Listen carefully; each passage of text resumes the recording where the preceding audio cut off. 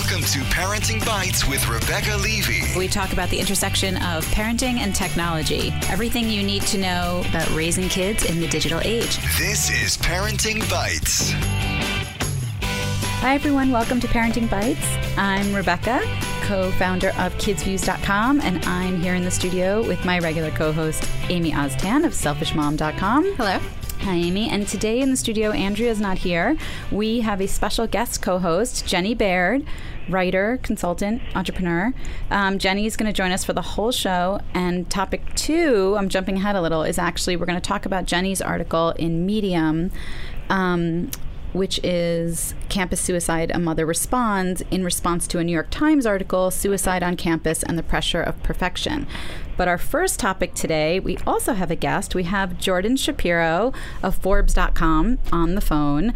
And one of Jordan's articles caught our attention because it started flying around Facebook, as things do, that parents don't need to worry about screen time anymore, which is something we talk about on the show all the time. So we have Jordan on the phone. Hi, Jordan. Hi, thanks for having me. Thanks for joining us.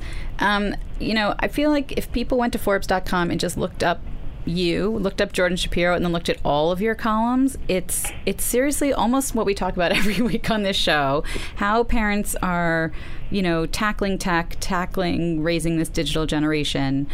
But from an awfully level-headed point of view, which I think you don't see very much online. I think a lot of times what you see is the panic, the cyberbullying, the negative stuff, more about what the net is going to turn your kid into, and less what parents and kids can do positively online, or how parents can help their kids monitor themselves online. And this article in particular really talks about that parents seem to be acquiescing their power to the device itself rather than actively taking part in their child's online life or regulation of that life. Yeah, I think you said that. You said that really well. I think certainly we tend to as parents spend too much time thinking about restriction, and how do we control what they have, or with new technology we let the technology do the restriction, and that's really not our job, right? There's always bad things, whether we're talking about technology or a pre-tech world. There's always things that that you're worried about your children's exposure to, but the only thing we really can do and should do as parents is to work with our kids to make sure they're prepared to manage that exposure themselves, right? That's our real job, and if we just restrict their access, then they never learn. Do you think parents freak out about this because they can't manage their own screen time? Well, I mean that certainly could be true. I think there's. I mean, I don't want to say that blanket. There's certainly some parents who are also addicted to screens. But I guess we're all addicted to screens these days, and I don't know that we should just decide that's a terrible thing. That's only a terrible thing if it means we aren't also doing all the other things that are important in the world, right? I mean, like we often say, hey, we're checking our smartphones too much. But you know what? I do check my smartphone a lot. I also have really great dinner conversations at the same time. If one is replacing the other, I think it's a bad thing. If it's not, well, that's not such a bad thing. So one of the things you talk about is Amazon Free Time, which is, which we've actually talked about. I think we've recommended it to people with really little kids who really, sometimes I think it's because parents may not be the one around. Sometimes it's a babysitter. Sometimes it's someone else, and so they feel like, okay, if I'm saying my kid can read endlessly on the Kindle, but they can only play games for an hour, I feel better knowing that, grandma's watching him today, and so it's not going to be a full day of screen time. But you say that really when you start to do it at the device level, you're sort of you're not having the conversation, first of all, right? And you're really deciding that the device is going to tell your kid that, and your kid's never learning for themselves how to regulate it. Yeah, I mean, this Amazon Free Time product, these controls, they irritated me from the very beginning. I mean, I didn't write about them until last week, but I think they've been around for about a year and a half or something. And they irritated me just seeing the commercials, and the commercials were on the Disney Channel. And my kids would be watching something on the Disney Channel, I'd be watching with them, and the commercial would come on, and the whole commercial's sales point was actually, you really don't have to parent. This device will do it for you, right? Which drives me crazy. This idea that we're not going to be next to them using it, right? The worst thing about kids and technology, let me back up a second. It's not like it's not like looking at a screen is poison, right? Nothing's going to happen to the kids. So whether they're with a babysitter or grandma, if they get a little more exposure, nothing bad is going to happen. If all they get is exposure, then we're not teaching them the right way to be adults. And when we put that in the hands of the device, then there's no teaching going on anymore, right? There's just limiting. Is that making sense? Yes, and Jordan, this is Amy, and I agree with everything you're saying, and I actually don't use any of these control devices with my kids. We've tried very hard to let them figure out their own limits, and sometimes it didn't work. Sometimes after 6 hours, when they started, turning into feral beasts in front of the video games, we had to just physically take the controllers out of their hands and kick them outside. That's great parenting. Yeah, I think so too. I'm serious. That's parenting. And as they've gotten older, I can see it kicking in, where now they kind of, blink a few times and look around and see that it's still daylight, and hey, maybe I'll go play soccer in the park with my friends. But I do like the idea that I can send my kids upstairs at bedtime with a Kindle and all they can do is read on it. Because we always used to let them read before bed as long as they wanted. And then once they had Kindle Fires, that became a problem. Yeah, my daughters too, it became a problem. They listened to all their music through YouTube. So it's very hard to just listen, like when you're laying in bed and then all of a sudden you're staring at the screen and then you're flipping through the next music video, and then instead of going to bed, you're sort of in this loop of my next song, my next thing, and looking for it on a screen. And so my point is, I don't want to throw the baby out with the bathwater. I think that there are some good points to this technology. Yeah, no, I hear what you're saying. I think in my household we don't use the Kindle Fire. We have the regular Kindles. So we've never come up against this problem. So those devices that you're able to do anything besides reading on are kind of not even allowed up the stairs at bedtime. Right. Because I really think you need to. I'm a big believer in it should be at least an hour or two before bedtime that they shouldn't even see a screen. I mean, and I'm not counting an ebook as a screen.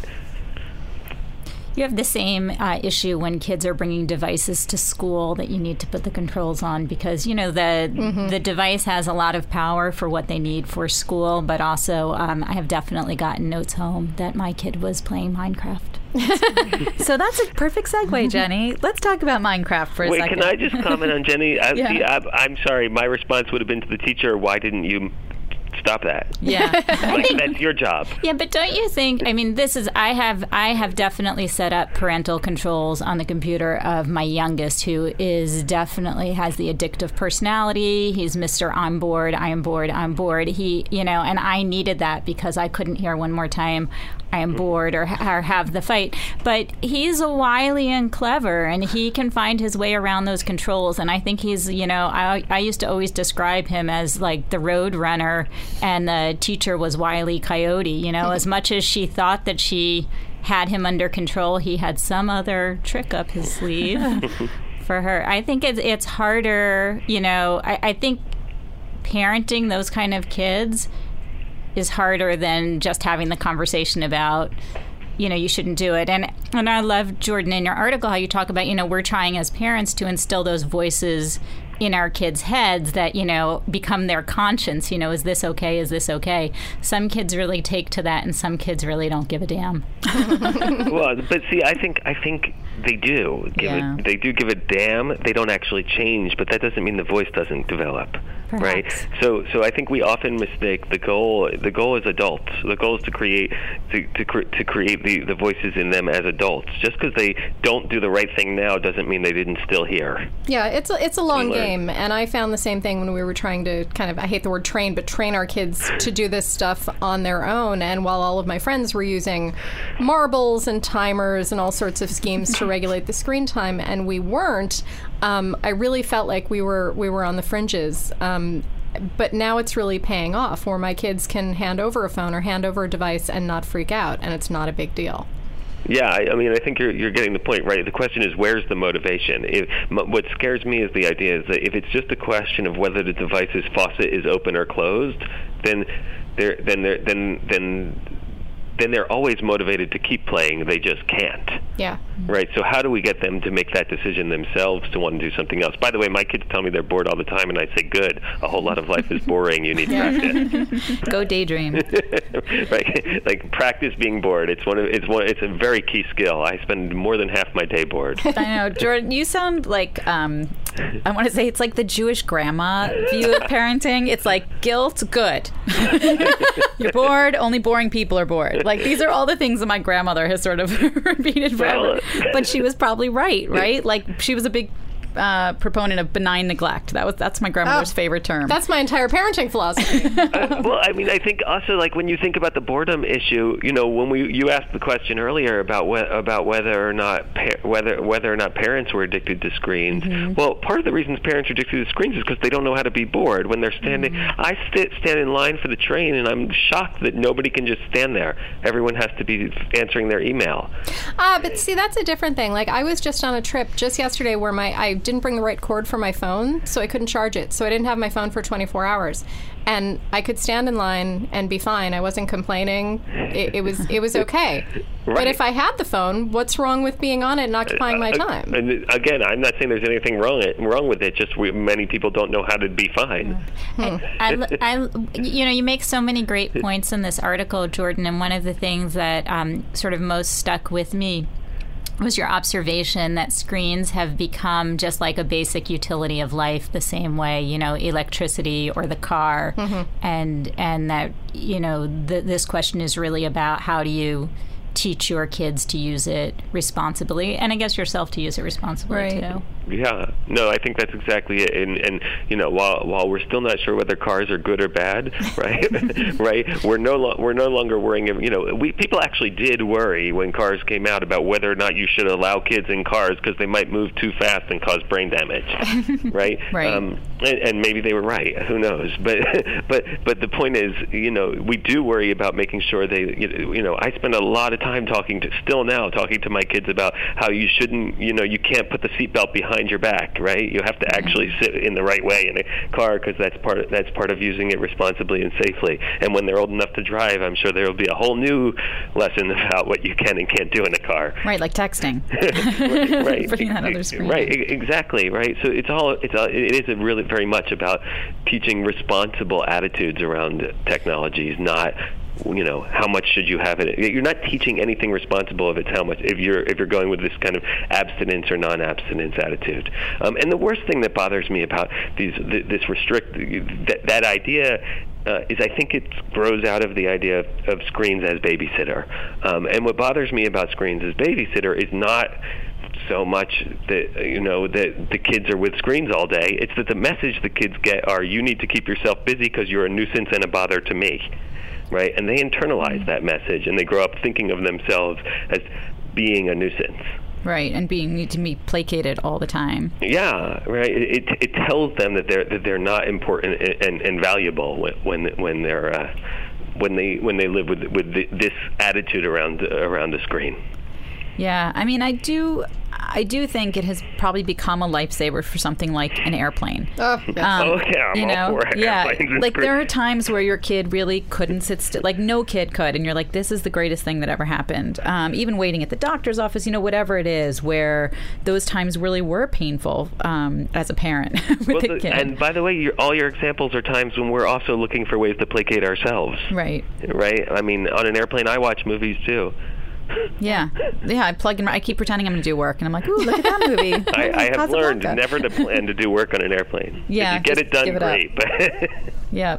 So let's touch on Minecraft just really quickly before we wrap up, because I do think it is one of the biggest questions we get. I mean, on the playground, it's a question I get all the time. My child is addicted to Minecraft, especially the parents whose kids just discovered it, which is always interesting to see that next group of 8-year-old boys, more boys than girls, I will say. I get this question more from parents of boys, and I'm not sure why that is, so that's probably a whole other interesting topic. But yeah, Minecraft, I mean, it is, there's no way around it that it's addictive. I mean, it is got the magic sauce. What do you think? I mean, what do you think kids are, I don't know. I mean, we know what they're getting out of it. They're building, they're creating, they're taking ownership of what they're doing, they're playing with other kids, but there's something else going on. I think because it's open-ended. You can't win and stop. Like, you're never done. Like Candy Crush. Yeah. yeah, I think that's true. The other thing, and I've written a whole lot about Minecraft, the other thing I think is to realize is think about when you're talking about something like Minecraft, you want to think about bigger than just the game and go, what's their entire experience in the world? And kids today just don't get the freedom outside the way that they used to. When I was a kid, we had full imaginary scenarios going on with our neighbors outside. My kids don't have neighbors that they play with outside in the same way I did. And so I think Minecraft has become this kind of virtual, safe outdoor imaginary play space. Oh, that's interesting and really sad. I was going to say, and sad at the same time. Yeah. I mean, I think for some, I don't know whether it's good or bad that we've gotten so overprotective. We can make the argument. I've heard people make the arguments the world actually is just as safe, and that it's not as safe. But either way, to me, I'm more interested in at least for the sake of this conversation, in that phenomenon, and in that question, I think the real goal is for parents to get involved in helping kids find a way to get just as much fun imaginary play outside of Minecraft. Yes, I think that is key. I often say,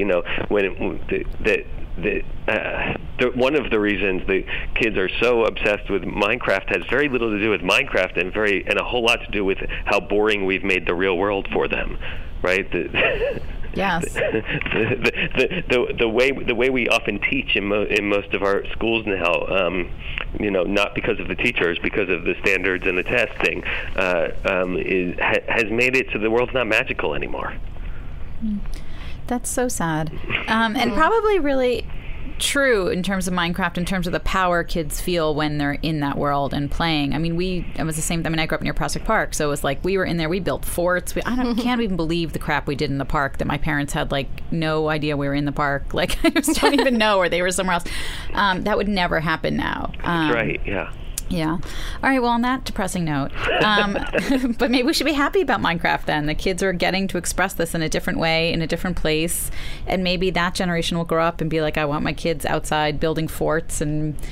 Well, we should be happy, and we should also make sure that they learn. I mean, we should be happy. We should not be so angry at it. Right. Right. But we should realize what it's doing, and then we should figure out ways to allow them to get the same thing in other ways, in addition, not instead of. Right. It's not Minecraft versus the outdoors. It's how can we teach them to do it outside too. Right, and not just sitting and playing with Legos, because a lot of people think that's the physical thing you do that accompanies Minecraft. Right. It's just build with Legos, but really, You're right. It's about this really immersive imaginary world experience, which is less about sitting at a table also building Legos. And they don't have, I had older kids who taught me how to do it. When you don't have these kind of neighborhoods of kids and little neighborhood gangs happening, nobody's teaching them. So get outside with your kids and play make-believe with them. Right. Teach them how to do it. Oh, God. Don't just imagine that you're born knowing how to do that. Right. That dress-up box. Right. Kindergarten used to be a very different place. Yeah, exactly. Well, thank you so much for joining us. Sure, my pleasure. Thanks for having me. It was great, and I'm sure we will have you on again because, as I said, every week I'm like, ooh, that's a good topic. Ooh, let's talk about that. Feel free to reach out anytime. Great. Thanks so much. Thank you. Bye. Bye-bye. We will be right back with topic 2, talking about suicide on campus and the pressure of perfection. And so it's a little heavier topic, but we'll be back with topic 2.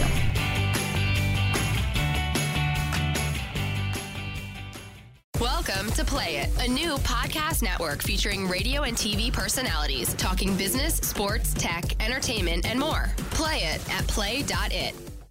Talking tech, apps, entertainment, and issues around parenting the digital generation. This is Parenting Bites with Rebecca Levy. Okay, we're back. We probably should have recorded our our break conversation. We should start to Periscope that. So we're back with topic 2. There was an article in the New York Times on July 27th titled "Suicide on Campus and the Pressure of Perfection," and it was like the number 1 most emailed article for a long time, right? And it touched on what was going on at the University of Pennsylvania, specifically about sort of this rash of campus suicide, and then it related back to helicopter parenting and how that's causing it. And we have kids who can't be resilient, and they all think they need to be perfect, and social media is somehow adding to this because they see everyone's perfect image projected on social media, and then they think they're the only ones who aren't. And Jenny Baird, who is joining us today, wrote a response on Medium.com called "Campus Suicide, A Mother Responds." And Jenny spoke from a very personal place. I'm going to let you tell your story instead of me telling mine. And so I'm going to take it from here. I saw this article being shared on Facebook, and I first decided to ignore it because I myself was the mother of a campus suicide. My stepson killed himself during his sophomore year at Carnegie Mellon University, and he definitely fit the profile of kids covered in this article of being very successful, popular, well-liked, and his suicide certainly came as a shock, I think, as all suicides do. When I read the article in depth, I actually found it incredibly frustrating and really inappropriate, both from a personal perspective and I think from a cultural perspective. A lot of the sort of story of the main young woman featured in this article, I think we could all identify our kids we know. You know, there's nothing that unusual in her story. You know, she goes to college, she thinks, you know, this college is a reach for her, everybody else seems to have it more together. I think we could probably all look at our lives and say, oh, I know that about my neighbor, my friend, whatever. Yeah. I mean, we're all constantly sort of in that state. But I think the question that people have is, you know, well, why do some people like that then kill themselves? And I think that stories like this one in the Times create a kind of media frenzy and an unrealistic perspective on what happens within with suicide. Certainly the focus on kids who lack resilience when they go to college because they've been supervised not just by helicopter parents, but by the term coined here, lawnmower parents, who mow down every obstacle in their path. I feel like we've created this big bogeyman of helicopter parents, and if you're a helicopter parent, watch out, your kid might die. Right. You know, well, it's one more thing to worry about. I had exactly the reaction when I read the Times article that you talk about in your response to it on Medium.com, where I read it and I kind of had a little sigh of relief because I'm not that kind of parent. My kid, you know, it's not going to happen to my kid because I'm not a helicopter parent. Phew. Okay, let's move on to the next thing. Right. You know, when my stepson died, I have to tell you that the idea of suicide never entered my consciousness. I know, you know, of all the things I worried about as a parent, right? You know, my kids staying out late, and were they drinking? Were they driving safely? You know, whatever. I never worried, oh, my kid is at a risk of suicide. And I think that we're all looking for ways to feel safe, to feel that we're in control, that we've done a good job parenting, that we've raised our kids well. And certainly being able to point to, you know, a very exaggerated idea of helicopter parents and saying, well, I'm not like that, so I'm safe, because I certainly don't think of myself as a helicopter parent.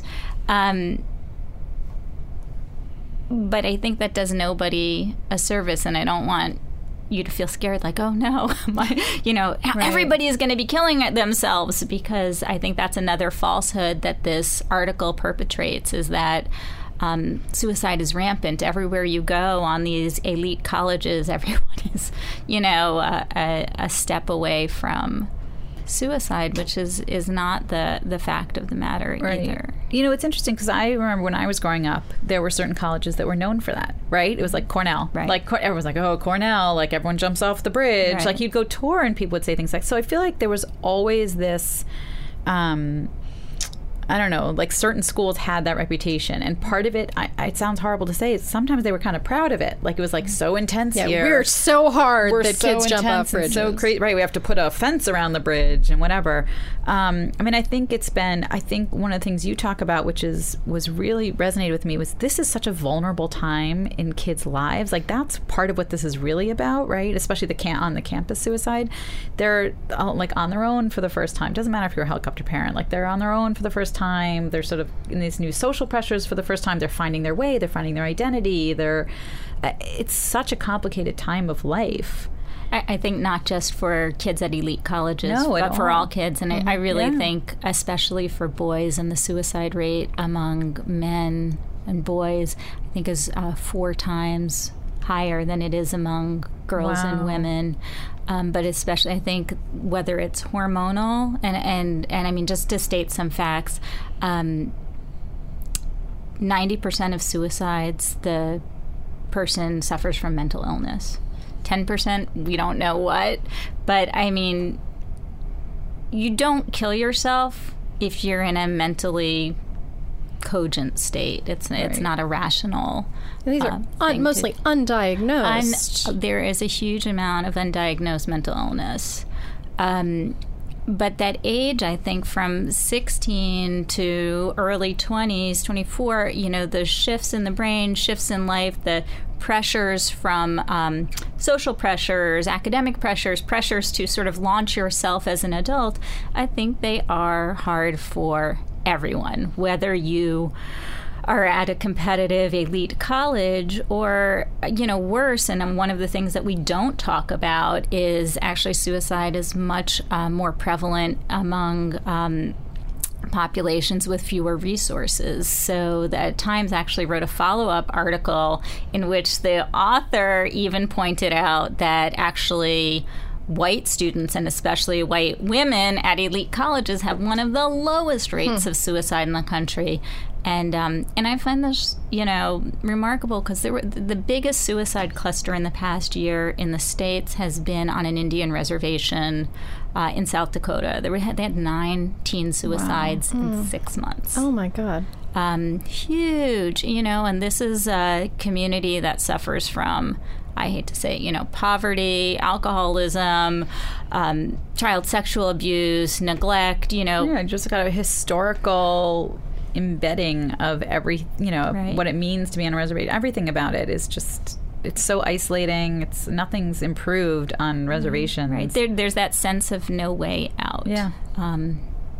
But you can see that, but that doesn't ricochet to the top of the New York Times most emailed because it's not a good story. It's not a good story because it's not their reader's story, right? It becomes this other story. But when you, like, to your original point, when you can stoke that fear among elite, among, upper middle class white people who feel like, but I'm doing everything right, because that's the fear, right? It's like, I did everything right. How could this happen to me? I really have to say, this fear-mongering among parents, I think it's, epidemic, that we're all concerned, and have worry, even when we're trying to be, free-range parents, and I did learn some things about myself where I always thought it was a very loosey-goosey parent and, let my kids do their own thing, but in the aftermath of my stepson's suicide, you started, learning things about yourself and some of the things that you might think that you do to be helpful are not helpful. So when your kid comes home from school and they are unhappy about a bad grade or whatever it is, some slight in their social life, and you say, don't worry about it, let it roll off your back, this'll be over tomorrow. It's actually not good parenting. I mean, maybe this is obvious to you guys, but to me, I was always trying to tell my kids to be positive, and they roll would with it. Roll with it. Tomorrow this would be forgotten. And one of the things I learned is actually, as a parent, it's very important to validate your kid's feeling and say, that really does suck. Because I think that one of the things that we don't think about when we're raising our kids is how are we teaching them? I think earlier we were talking about, boredom is a big part of life, but so are all of those unhappy, uncomfortable feelings, the feelings of rejection, the feeling of disappointment, the things that you're not supposed to feel because they're socially inappropriate, like jealousy and anger, but... Didn't the article call it pen face, where it was like a known thing at the University of Pennsylvania, where the kids would just put on a mask, everything was great, everything was effortless. Right. That's a continuation of that. No one had to ever talk about how hard they worked, right? You had to seem like you had it all. You could do your sport, you could do academics, you had it all under control. And I do think that is stoked by social media, but I think that starts from regular life. And usually they say a lot of times, like that pressure a lot of times is more on girls. Right. That put on the happy face, you're perfect, you're you have to cheer everyone else up, whatever that is. It's so scary to me because I think when your kid turns into a teenager, right, moodiness, hormones, that is part of the package.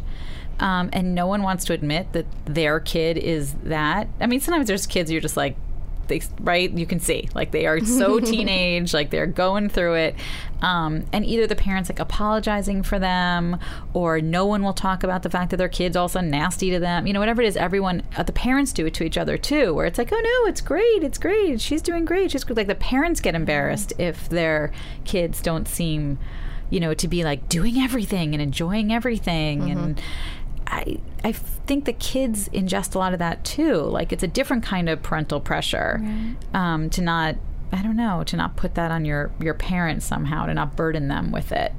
That's interesting. But yes, you rarely hear people say, my kid is an annoying nightmare. Right. Which is a lot of teenagerness. I used to describe raising teenage boys, because I have 5 kids, and the oldest is 25 now. Wow. But I used to say, that at 13 or so, 13, 14, the boys go into their little cocoon like the hungry caterpillar, and all they do is eat and grunt and smell bad. And then around 18, 19, they emerge and they're a beautiful butterfly, and you're like, oh, who are you? Did you live here? But there are those really difficult years. I think with girls it starts younger, maybe 11, those sort of really awful years start, and with boys around 13 or 14. And it's not always pleasant to be with teenagers, and that's just sort of part of the deal. It is definitely part of the deal. Well, I always say that's why they invented boarding school. Well, that's been in the news too, so we won't go there. But no, I think a positive thing to come out of this, I think it was the New York Times follow-up article that maybe mentioned that several of the kids who had killed themselves, they had been worried about what would happen if they could get readmitted to their college if they left to get help. So one of the positive things is that colleges are now taking that into account, that you won't just have to leave if you need to get help. Yeah. I think what you're pointing to is there's such a stigma around mental illness that there just isn't around physical illness. Nobody would say, oh, you had to go to for cancer treatment. Sorry, you can't come back. And the article I wrote on Medium, I got so many comments from so many people who I've never met and never known. And one of the comments that stuck with me was somebody who said, is there any other illness that your child could have that people blame you for? Oh, right. Even if it was genetic, they wouldn't blame you. Right. Right. Yeah, That is so true. It is so.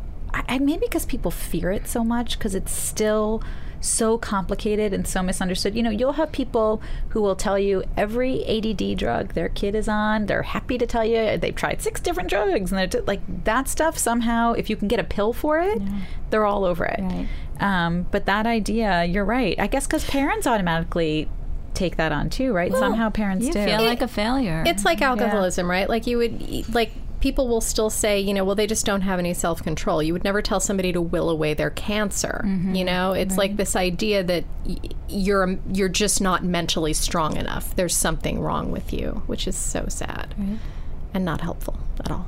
Yeah, that's like the whole conversation needs to change. I do think it is changing. I think what's interesting about like maybe it's an upside to all of this media attention, which is too focused on very specific things like elite schools and elite kids, but there do seem to be more voices because of social media actually emerging the other way. So people who tell their stories, kids who can tell their stories, kids who can feel like they can connect with other people, parents who can connect with each other. So I will say that I have very rarely talked about my stepson's suicide in public, and I think, you know, I've seen you at events and you know, and it's not something that I go around shouting about. I don't talk about it very much, and there's other mental illness in my family, and I've been very nervous to talk about it because I do feel that it brands me and my family in a way that's negative. But in writing this, and I've also written a memoir about my experience, I mean, part of the goal there is, you know, this idea that you can't really change the culture if you're not willing to be part of the culture. So I think everybody who's willing to step up and tell their story, it takes a lot of courage. It's hard to do, I think, especially teenagers who are speaking out, and parents too. Well, we thank you for joining us today Thank and you for talking having me. about it. And we will be right back with our Bites of the Week, which will be very light and fun, we promise. Not mine. No, not Amy's. Forget it. Amy's going last. All right, we'll be right back. Bye.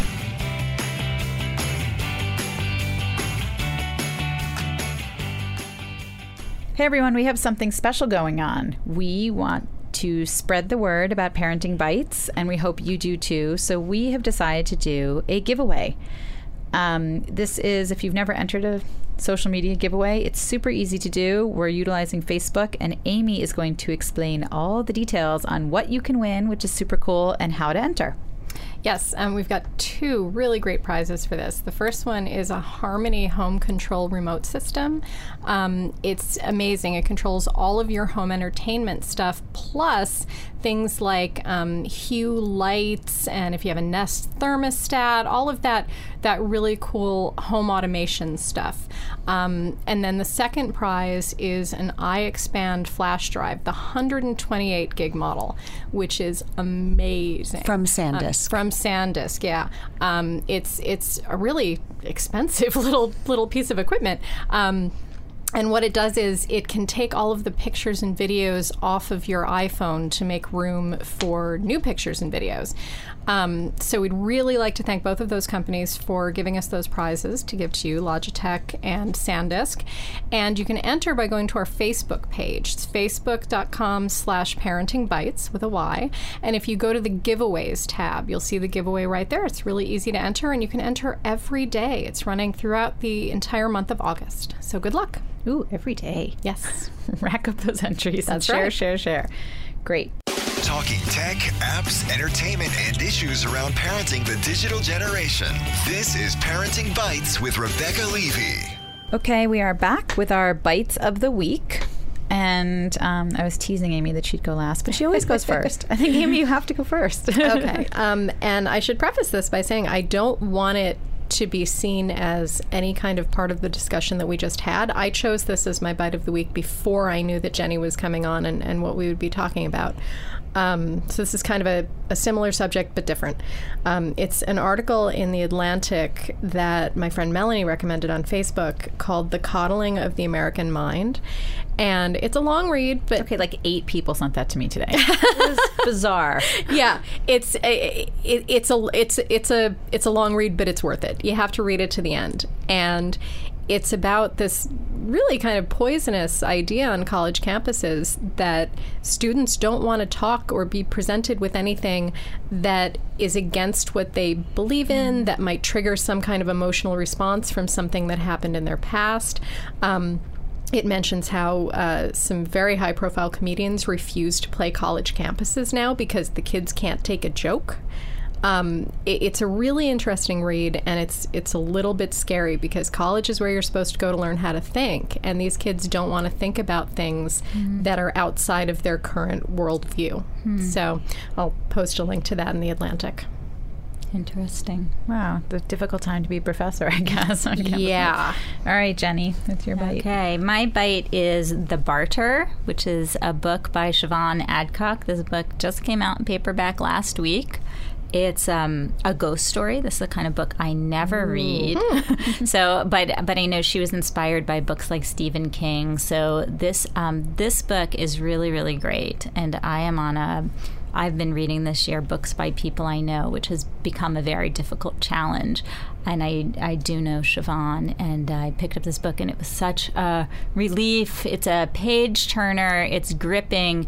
It's the story of a young mother in Austin, Texas, who's suddenly visited by a ghost. And the only thing spookier than the ghost story, which there's the story of the ghost sort of interspersed. One chapter is the current day story, and one chapter is the story of the ghost 100 years ago, what her life was like as a young mother also. So the only thing spookier than the ghost story is the way that this young mother, the hero of the story, Bridget, gets sucked into the whole mommy community and mommy lifestyle in Austin suburbs. It's like a double horror It's like a double horror story. All right, well, I need a new book. God. I'm going to put that on my Kindle before we leave this Definitely, studio. it's gripping, and it's funny, and it's spooky. It's really, really good book. Okay, sold. Okay, so I'm gonna do one more back to school bite, which is This American Life did a 2-part series on education, focusing on the one thing that has actually worked in all these years on raising test scores for minorities and closing the achievement gap. And no one will talk about it, and no one will do it, and it's integration. And it is an incredible 2-part series. The first part, they're in Ferguson. They go back to sort of the institutionalized integration of the school system there and in St. Louis County in general, and what happened when they tried to force integrate because a whole district was labeled failing. Then those kids were able to opt into another district once that happened. And so what happened in the white community when they said all these kids were going to come into their schools and integrate, and like you will cry listening to the public hearings about the kids coming from one neighborhood to another and how these parents were talking about children. It's so upsetting on such a huge, crazy level. And the woman doing all the reporting had been the product of an integration project in, I think, Florida, and firsthand experiencing incredible results. It is unbelievable that this is something that truly changes lives, and it has completely, you can't, it's fallen out of favor to such a degree that no one can even bring it up. And then the second part, they talk about a community that's actively trying to do it again, and by bringing white suburban kids into the city schools.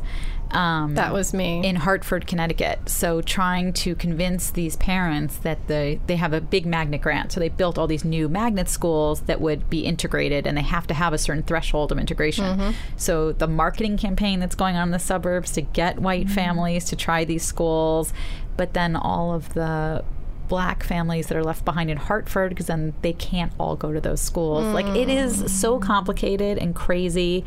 It might make you lose your faith in anything ever being done. But on the other hand, you're like, I can't believe this is something, and it's certainly not simple, but it really is an effective tool. And I don't know, maybe it'll start a conversation of people saying, okay, we'll do this. And at the same time, Show Me a Hero started on HBO this weekend, which is about the housing integration in Yonkers in the late 80s. And written by someone we know, written by Lisa Belkin, based on her book. So it's all intertwined, right? Like housing integration, education integration, but the education piece may be easier to do than the housing piece at this point. I don't know. But definitely listen to it. It's a 2-part series. It'll give you a lot to think about. Look around your child's school and see what it looks like and think about what that means. You guys just planned out my next 2 days between the book and the podcast. I highly recommend. Podcasts are only an hour. I'm always recommending other podcasts, and they don't ever recommend us, so we have to change that. All right, so thank you, Jenny, for joining us today. Thank you for having me. Thanks, Amy, as always. You're welcome. You can check us out at facebook.com/parentingbites, BYTES. Leave us comments. If you have something you want us to talk about, please let us know. You can find us on Twitter by following the hashtag Parenting Bites. Of course, on iTunes, subscribe, rate us, review us. That's how iTunes pushes us up in the findings. And of course, on play.it, where you can find Parenting Bites and all the CBS podcasts. Until next week, bye. Bye.